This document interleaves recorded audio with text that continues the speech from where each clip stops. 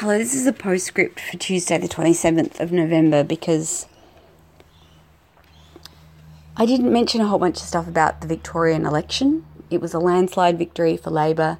It was a crushing defeat of Matthew Guy's Liberal Party, and I'm very glad because I don't think that what the Liberal Party in Victoria were planning was anything useful, and it was just going to stall progress and put more cash in the pockets of developers and business people.